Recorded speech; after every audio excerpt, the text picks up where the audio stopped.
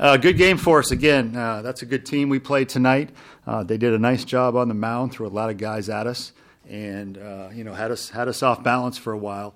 But we just kept going, and then I think the pitching of both Eli's and then Nick is what allowed us to finally find our rhythm. So played really good defense, pitched really well, and then we obviously found our offense late.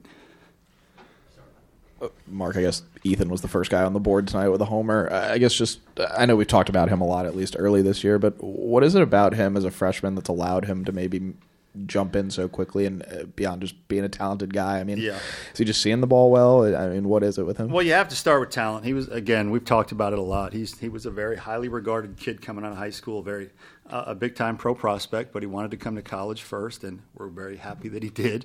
And he's nothing's too big for him. He's a great team guy, so he doesn't put too much pressure on himself because he's more concerned with how the team's doing. And that's a great way to not feel too much pressure, is just focus on the team. He's one of those guys, and he's just talented. He sees the ball well. He's got elite bat speed. So you put all that together and got a kid that can help you right away. Eli was up 0-2. And then he hit the guy to load the bases and didn't really seem to flinch. Was that kind of what you saw him just? Yeah, I think you spot on right there. I thought that was a key moment in that game, as early as it was. Him getting out of the first inning, bases loaded, without giving up many runs. I thought that was key. How he handled it was exactly what we preach to our guys: is you don't panic in that moment. You breathe, you settle down, and you just try to execute pitches. And he did exactly that. So I thought after that he was able to settle in. So I think that was a key moment in the ball game. Although, even though it was so early, I think that was key that we didn't allow them to get out front.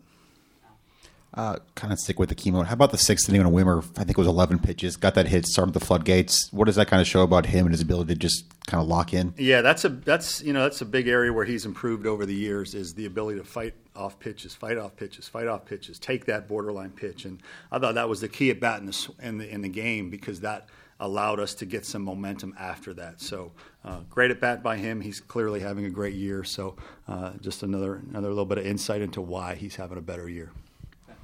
Just one more on Eli Jones. I guess I know he hasn't really pitched a ton of innings. I mean, obviously he's been injured and everything else, but to get him through some moments like that, at least in this sort of early part of this season, and maybe when you need him down the stretch, I guess, what does that do for a kid like that? That, I mean, obviously has been here a couple of years, but really hasn't pitched a ton. Yeah, well, last year, he came back earlier than maybe you normally would, just to bail us out because our pitching was so decimated last year. So he started a few games last year in the midweek, and now because of the depth we have on this year's pitching staff, he's been a little bit more of a bullpen guy.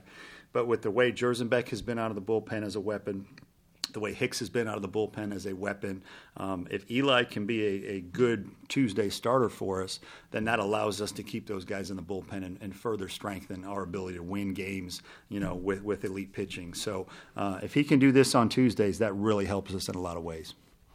Yeah, I'll kind of go off of Ben's question there. Jerzenbeck and Proctor gave you guys another strong outing from the bullpen tonight. How would you assess the way those guys pitched and, how they're kind of flourishing in these roles as new guys this season? Yeah, I'm great. I mean, Jerzenbeck, I think that game at Clemson on Friday night was a big moment for him.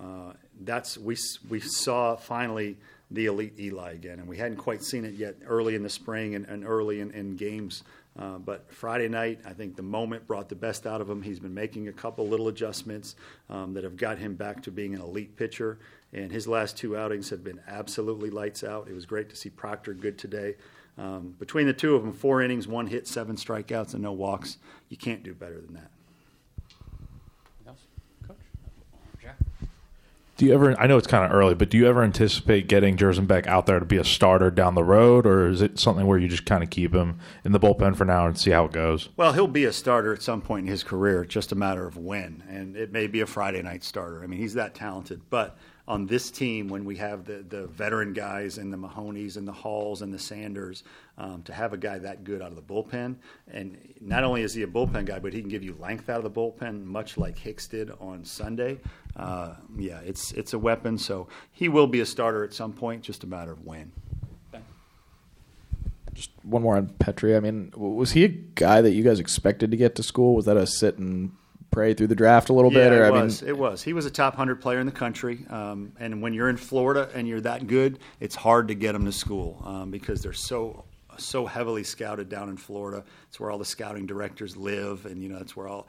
It's just that Texas and California are the 3 most heavily scouted states, and so when you have an elite talent in one of those states, you sweat the draft, you do. But when you get them, then this is what you get.